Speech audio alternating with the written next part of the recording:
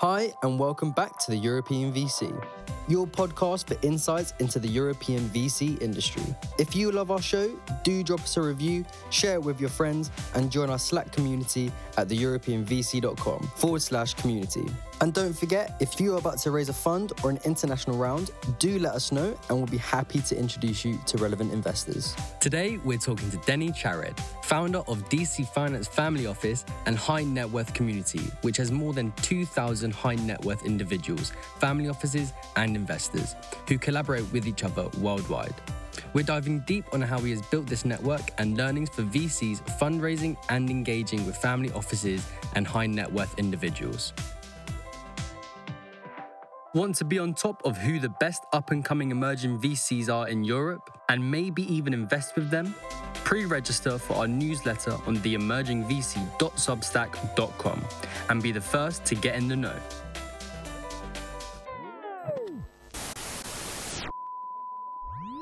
Denny, welcome to the show and thank you for taking the time to talk with us here at EUVC. Thank you for having me. We're super happy you're joining us. But before we start going into any topics in depth, we really would love to give our listeners a quick overview of your background and what brought you to do whatever it is that DC Finance does. So do let them know exactly what you are about. Thank you. This is going to take just 30 minutes now. Okay, we'll mute and we'll come back in a while. First of all, I've been to both Lisbon and Denmark, so I've been in both your countries, which are amazing. Beautiful. Yeah, so DC Finance is everything but what our name actually sounds to people. So DC is not Washington because it's my initials, and finance, we're not an asset manager either. It's just that when we started by doing financial conferences in Israel, institutional investment and corporate finance. And at some point, we learned about the world of the family offices, which was basically a parallel universe. You usually think, hey, people are wealthy, what issues might they have? And then I hooked up with two very known families in Israel, understanding what they're all about and what worries them, and we built the first conference there. But maybe that's for another question. You asked what we do at the end of the day, so that's how we got into the world of family offices. And today, we're bringing both high net worth individuals and family office executives together around the world, in the States, in Canada. We're in New York, Miami, Houston, Dallas, Chicago. We're in Vancouver, Montreal, Toronto, London, Tel Aviv, and the UAE, Abu Dhabi, and Dubai, bringing them together by bringing phenomenal speakers, by making sure it's private, and by talking about everything they care about, from investments to, believe it or not, topics like depression, marrying into wealth, and things that you wouldn't believe that people share on our stages. We do those by conferences, private dinners, and online sessions that, I used to be a journalist where I interview major families each and every week for many, many weeks. It started obviously because of COVID, and I like to say if COVID will not kill you, just try to watch some of the webinars out there. Not yours. So I really took the journalistic past and used that to interview families and others that are seeking capital, etc. So we do those like once or twice a week. Basically, that's what we do. Bringing families together for mutual support, friendship, business, and learning. Just for purposes of understanding the scale of what we're talking about, what's the size of the network we're talking about? Do you have that clearly accounted for of how many people does DC Finance reach in its network? Keeps on growing, right? Because only this year, well, actually now we are in 4 new destinations out of the 10 I gave you there. Yeah. I would probably say several thousands of families are in our network. And throughout the year in person, we meet probably 1,500 or so. Because, every conference is like 100 to 200. In Israel, It's 400. So I would say that's about the number of folks we're meeting. Maybe I would add that we're also unique in the sense that we are the only group in the world that came out of Israel. It means a lot of things, but one of those is technology and innovations. We understood very early on that families care about technology. Or, I don't know a family that's not invested in technology. It doesn't matter where they come from. They have some exposure. We understood it was an edge we have. So every conference we do opens with a tech and innovation session. And those are held like, the Four Seasons of the world and, nice places. And we also have a sub-conference dedicated just for technology and innovation that we hold with the world's leading legal firms like Baker McKenzie in London, Reed Smith, Eric Feinstein, Clifford Chance in New York, Fasken, Steichman, and Osler and others in Canada. And that makes it the only conference in the world about innovation and technology for family offices. So I guess we're unique in that respect, which means many of my families are into technology. I wanted to start off with that question just to give our listeners an idea of what's the scale of this we're talking about. How does one go about building kind of an investment centered community? I thought it was really interesting that you brought up one or two topics automatically. One of them was keeping things private. And it's really interesting that that's one of the first things you bring forward. So maybe let me give you the chance to kind of share your thought about how to go about building this community and what matters to them and how do you cater to that. Beautiful question. And I'll answer you. You mentioned investment related group. I wouldn't see us that way. I think that there are millions of those that are trying to say, oh, we are a forum for investment, we are this and that. Millions running after the same families. And what happens is maybe some are doing a good job. Most families would look at and say, okay, I'll send my third in command to check it out, and that's it. What we've built, and this answers your question, and I learned that very early on. Imagine yourself an ultra high net worth individual, okay? For fourth generation. What are you worried about? Your investments, estate planning, you want to preserve your wealth. But what about your kids? What about the fact that your kid is always in the shadow of the father, that he made billions, and now everybody look at you and say, oh, you need to prove yourself, right? I don't want to tell you what happened to the son of John Lennon. What problems comes with wealth? When you marry somebody, is it because they love you or because you're wealthy? You know that new wealth, what I like to call your world, startups, people that had an exit, right? They don't have what old wealth, Rockefeller, Dell have, right? They went to the right schools. Usually they were taught how to deal with wealth. They have the right advisors for ages. They are prepared. Not that they don't have issues and problems and challenges. They have loads, but they are. You know that I spoke to a family that did hundreds of millions of dollars of exit in Canada, like huge, one of the biggest in Canada. And you know what the wife told me? The minute we did the exit, half of my friends disappeared because they hate us now. Another group suddenly became very close to us, too friendly. We didn't know which service provider to go to. Everybody were knocking at our doors. Obviously, the guy that your CPA and lawyer are not relevant anymore. You have now a new world. But who do you go to? And you think, oh, what's the problem? You go and you check it and you're online. No, they don't know that. By the way, many entrepreneurs, as you know from your world, are also very unique because they already run to the next project. When you see wealthy people in other segments, right, real estate or this, usually once they do their exit, they are getting fat. They're going to the yacht club. They are taking it easy, enjoying their life. How many entrepreneurs do you know that after the first exit did that? I don't know one. Maybe one. That's clearly not the tendency. They all go to the next venture and the next thing, it's in their blood. So the challenges are different. And my point is, when you discuss, to answer your question, the things that they really care about, that really keep them up at night, then they come close to you. If I'm talking about depression, suicide, things they care about, they come to us. Then you build a real community. And then we also talk about investment, but we already have their attention. Many forums just say, oh, we're investment forum. That's way beyond that. Investment is one part of it. Obviously, you don't want to bring crap to your, whatever it is, conference or meeting, just because they pay you. But there's way more. I see two things. One is that firms that are far away from my world or family offices have no idea what they're doing, right? So if you're UBS and Wells Fargo, they know what they're doing. Trust me, they have the right people. They navigate my space, which, by the way, unfortunately, most of the players in my space are horrible if you're lucky and fraud if you're not.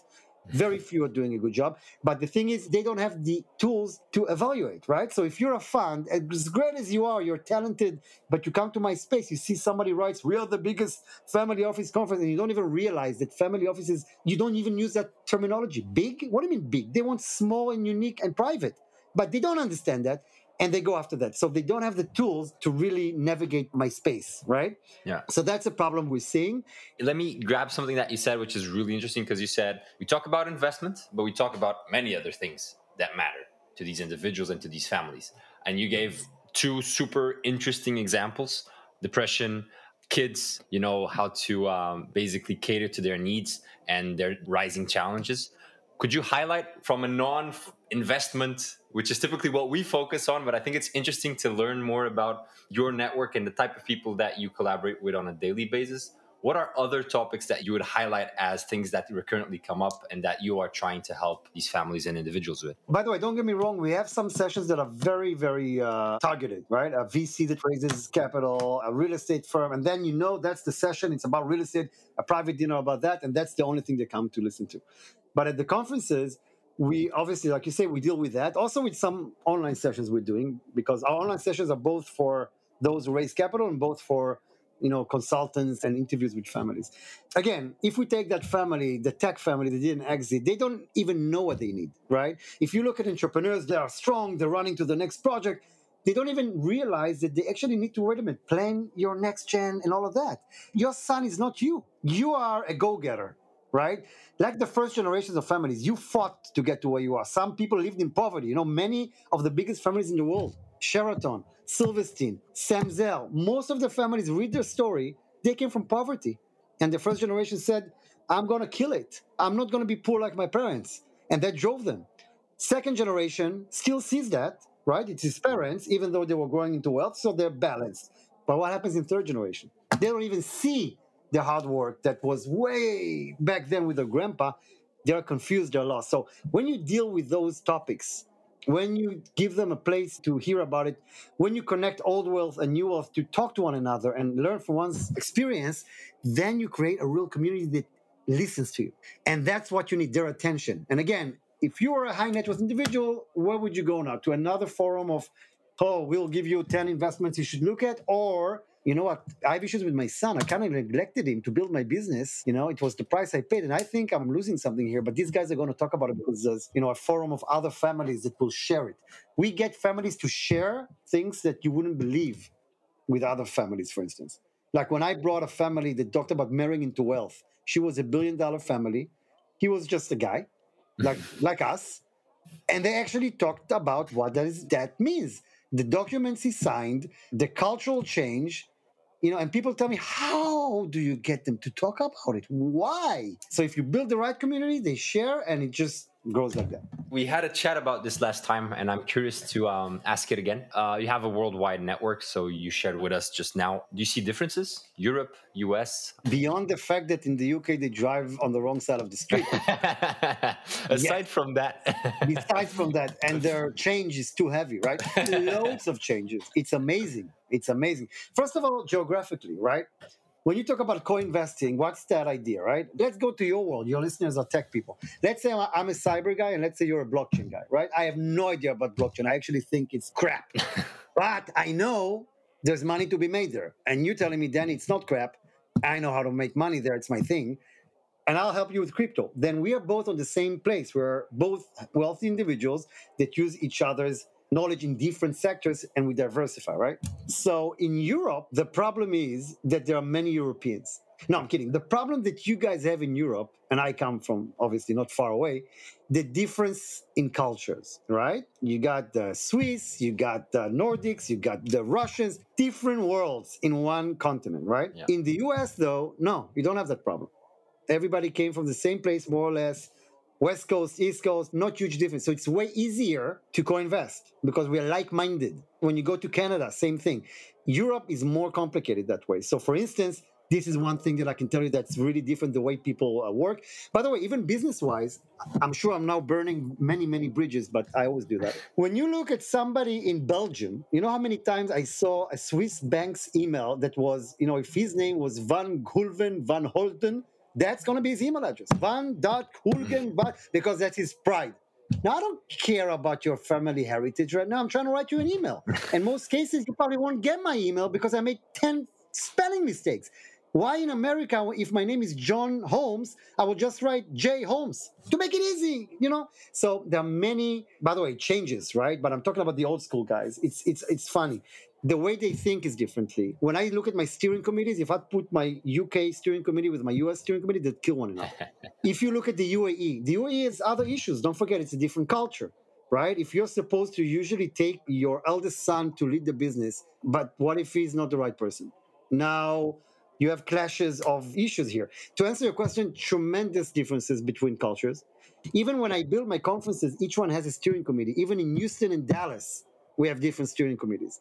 So, absolutely. I mean, you see that. I see major differences between the state of minds of people, but some things stay the same. Growing in wealth, managing it, next generation being a little bit lost, even though they have all the money in the world.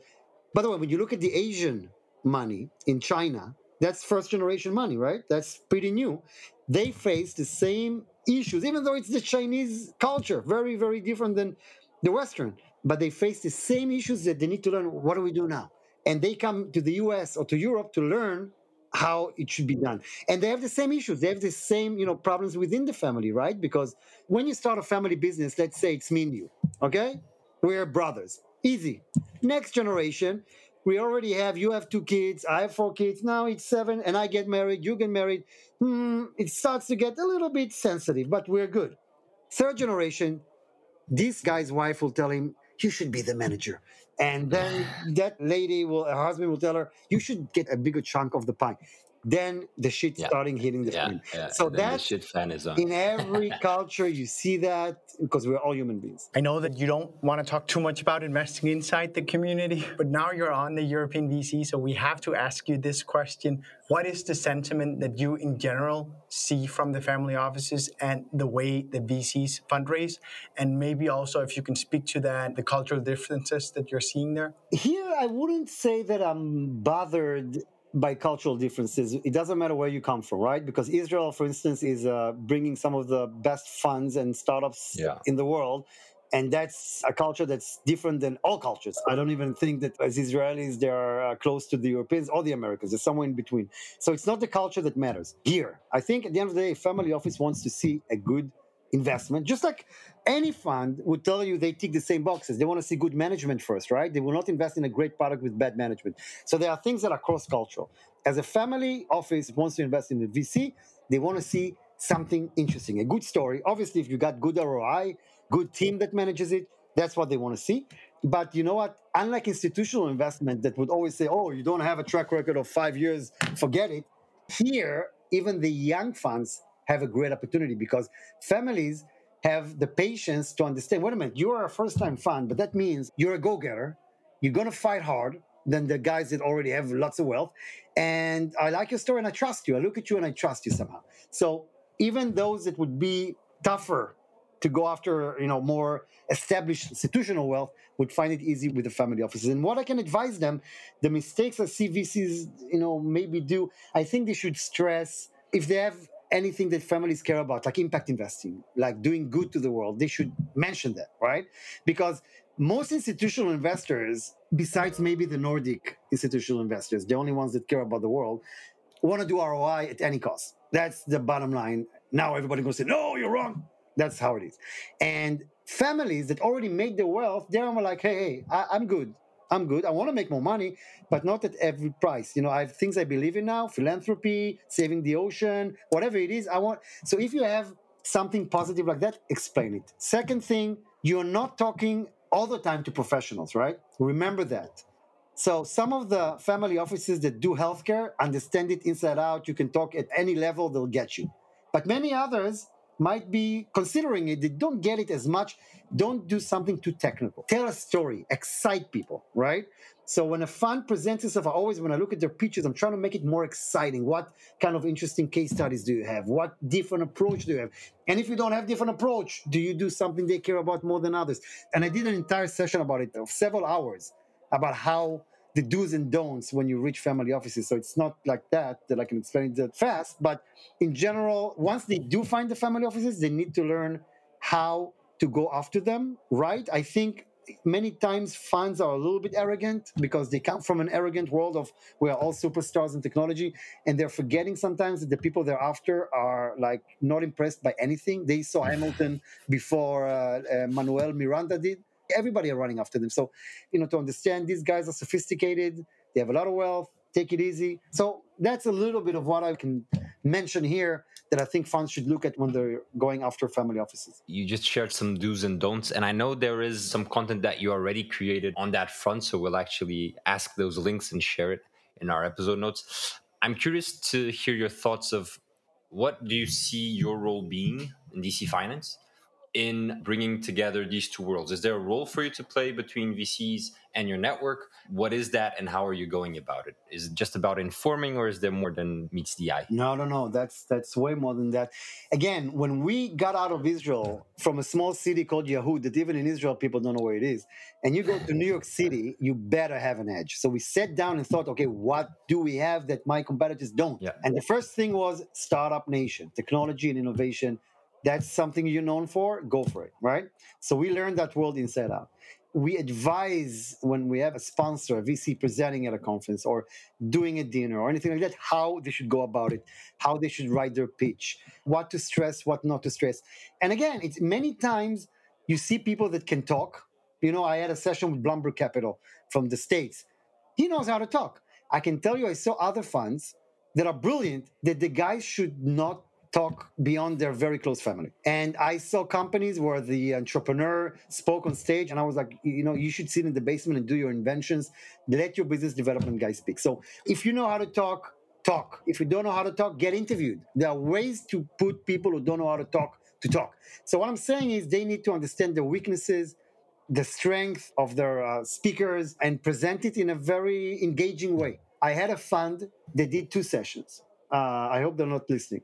One session, they raised millions. The other, not so much. It could be because of luck. On that day, there were great people. On that day, they had less people that were less excited. But there were 2 different speakers, 2 different partners. The one that didn't raise was way more established than the other guy, with years of exits, but a little bit boring. And the other guy that spoke, who's way younger, is like 20 years younger, engaged them. He talked about crypto. He told them, here is what happened at Walmart when people stole credit cards, and here is your vulnerability. People were like sitting with their eyes all over the wow. And they understood, wow, this guy gets it. He loves it. And when you have passion in your story, that is part of the game. So I have no idea, by the way, which questions I'm answering you, but I'm answering you somehow. It's really interesting because you're basically double downing, so to speak, on the message that it often is not the financial performance / track record that will tip the scale. It's the passion, it's the alignment and the belief on what you're trying to build in the long term. And I think that's super interesting because that contrasts with institutional investors in the VC space, right? And I want to add one more thing that people don't get, again, that come from outside of my world, which is you guys, mainly the VCs, right? Sometimes they think it's a one-time thing, right? I go to a conference, I speak, and if I didn't raise money, then it failed. No, you don't understand the mindset. I had a family, $1 billion family that invested $1 million. That's all. They're $1 billion family in real estate, but after the due diligence, the hell out of them for a year. Why? Because it's their money. It's not other people's money. It's their money. And their approach was, doesn't matter how much I'm worth. Let's see what you do with 1 million, then we'll talk. That guy today sits on the board of the guy's wife's company, that person that is a partner in that fund. That's how great things can become when you work with family offices. They're way more than capital, right?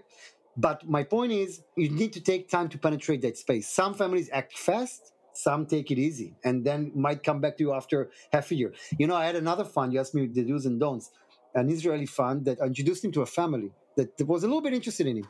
And he scared them the hell away because they just said, hey, I would love to talk to you. He sent them, 10 presentations, attachments.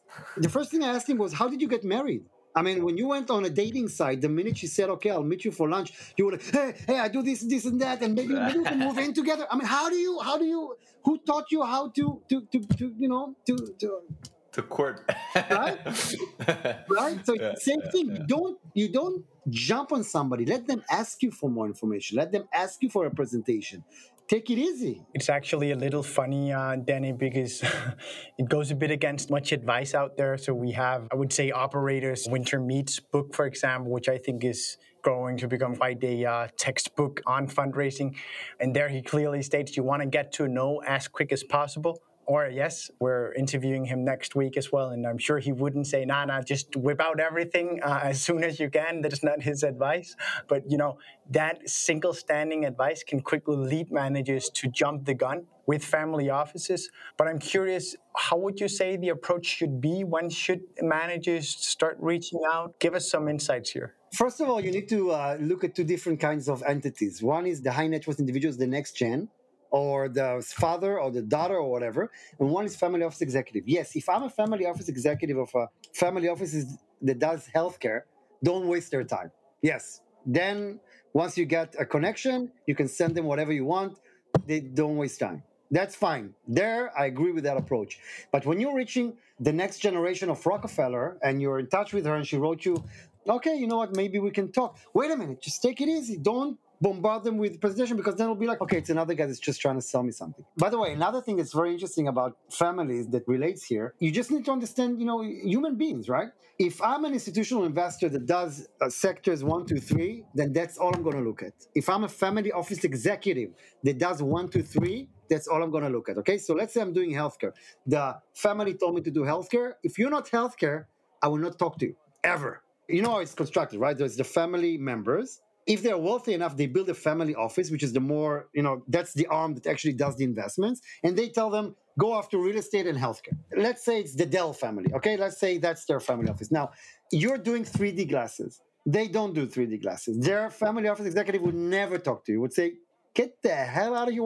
We do healthcare. What do you want from me? Now, let's say you go to that Dell member and say, hey, Patricia, listen, I know you guys don't do this, but would you mind putting those glasses on for 5 minutes? Just check it out. And if I'll do the same to you, I don't know what you invest in, but if I'll come to you right now and do the same with you, you'll be like, okay, whatever, let's try.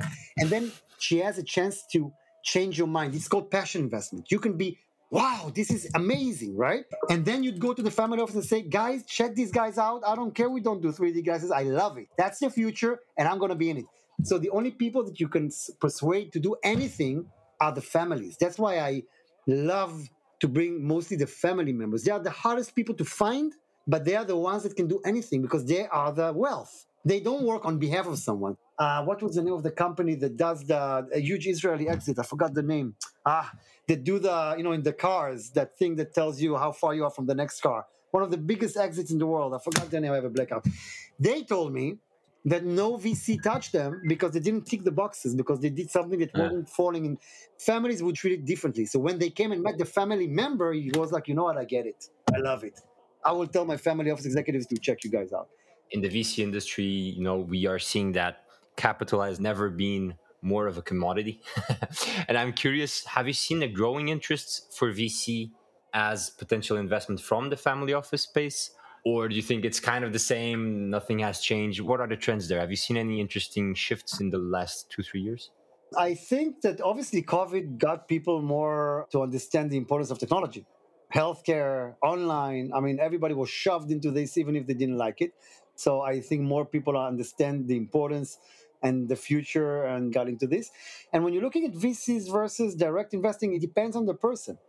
If you're an expert, if your family got their wealth from healthcare, most of them would invest directly in healthcare. They don't need any fund to tell them what to do, most cases. But many others want to diversify. These would go to funds that get that space. So I think that, more people are aware that technology is important and allocate more. But again, those that understand that space, I have a family that does blockchain investment. He does it himself. No funds. He invests, he checks the companies, he does it himself. It all depends on the level of knowledge of a family of a specific sector. So that hasn't changed. If I don't understand cyber enough, I will go to those who do, pay them their fees, let them do the job. We are running out of time, but we still have some. And so before moving on to the last segment, a lot of our listeners are emerging managers. So they are either fundraising for their first fund or getting ready to start fundraising for the first fund. What would you say to these guys? How can they collaborate with you, Denny? And how can they get an opportunity to cater to the needs of these family offices and try to excite them with their mission? Well, again, I'm going back to dating, and that's something people need to understand. You need to look interesting. If you have a unique thing about you, you should tell it. Even if you're inexperienced, maybe somebody on your board is, and you can mention their name. Maybe your approach is different. Show what you've done so far. Even if you don't have track record of 20 years and you're a young guy out to get it, a lot of people would bet on you, would say, you know what, I like the energy of this guy. The first thing they would look at is trust. Do they trust you? Do you look like a Wall Street marketing overkill guy, which they will not touch in a million years? Or do you look authentic, down to earth, hard worker that would get it? Obviously, Madoff and many others managed to steal full families, like everybody, so that will still be there. But I think they try to build trust. If you look at blockchain, you and I know that 90% of the ICOs back then were a joke or a hoax or whatever you want to call it. Some entrepreneurs, I will not mention their name, very famous multi-billionaires, took billions from investors, didn't do anything with it. I think, from my experience, that the family offices hardly were part of that. You know why? They're sophisticated. They understand what I mean. This is a 20-year-old guy. He's got no management. He's got no story. This is bullshit. And those that supported all those ICOs were the masses, the crowd, the people that don't have the tools to due diligence. Look at it. Whenever there's a trend, they're there. Way before the institutional investors. Cannabis, opportunity zone in the US, blockchain, they're always there. Don't get me wrong. They're fast learners, but they have experience. It's their own money. And unless it's a next gen that want to take a crazy adventure, they will get you and they'll see, do they trust you? Are you a guy that's going to run with the money? Are you serious or are you a joke? So I think if you're a joke, don't go after the family offices. They'll get it. You'll be wasting money sponsoring my conferences because they'll eat you alive. That's super cool, Denny. Time for the quick fire. We have to round it off. Are you ready for it? It's 30, 60 seconds per question. Sure. All right. First question. What do you believe to be true about the family office space that most of your colleagues in the industry wouldn't agree with? I would say that it takes them time sometimes to make decisions, something others would not really say. I remember you bringing up that it's not a one-night stand. Last time we spoke, you said something funny like that. That's exactly my point. It takes time to get the families. And again, most of the players, unfortunately, in my space, they don't even bring the real families. So they're going to tell you that that's going to make it and that's enough. And you speak to them at a conference and you got it. You need to build a strategy to work with these guys. So I think some wouldn't agree with that, but that's how I think you should look at it. Okay, then the second one, this is even harder because it's what's the most counterintuitive thing that you've learned in building community in the family office space? There are many groups in my space that would try to take a commission and make money on the families. That's something we've never done. So I think whenever you try to push them into deals and shove things up their throat, then you lose it. You lose the trust, you lose their attention, and they're like, oh, you're just another guy who's trying to make money here. Don't scare them. That's all I'm saying. It's like, just don't blow it up. That's what I would say. Sometimes when you're over-marketing yourself, you're doing the exact opposite. When you see presentations by groups of how amazing they are and how many employees there are and what a beautiful office they have, when they look at the beautiful office, they say, why do you have such a beautiful office? You're spending my money on that office. Absolutely right. All right, Denny, the last question. What can we expect in the future from Denny and DC Finance? Hopefully I'll sell my business because I'm tired of it. No, I'm kidding. More destinations. We're getting into the UAE next year. Vancouver, Montreal, and Chicago, new destinations for us. This is the first time I'm mentioning that. I'm sitting with my friends at the Silverstein family, and we're working on a club. I don't want to say club, it's redundant, but a circle of families that would mix old and new, which is basically your entrepreneurs that had an exit with the old money that would be above 100 million or so, that would be meeting one another and sharing ideas. So this is something very unique that I'm working on right now, and that will be beyond the conferences. A meeting place that would be both geographically interesting because we are both in the Middle East and Europe and North America, and bringing together two groups that don't really connect. And even, I'll say it quickly, even amongst the tech world, I see the traditional tech and I see blockchain, which are off the ground a little bit. They're like flying around. They don't mix. Talk to your blockchain entrepreneur, ask him who can introduce you. It's just blockchain guys. Same with the other guys. If they would mix, they could share investments. They could do impact investing together. They don't mix, and this is one of the things we're working on. That's very cool, Denny. Thanks for sharing. Keep us posted on whatever you guys develop and do in Europe. That's where our community is. That's where we're strongest. So if we can help in disseminating that message, do reach out. Next month, November 22nd, our conference in London with Miss Sherry Blair as keynote, and the CEO of the 49ers from LA flying over to London. So London, November 22nd. So that's as European as it gets, guys. Yeah. So I'll be there. We will share that in our network for sure. Thanks a million, Denny. Thank you, guys.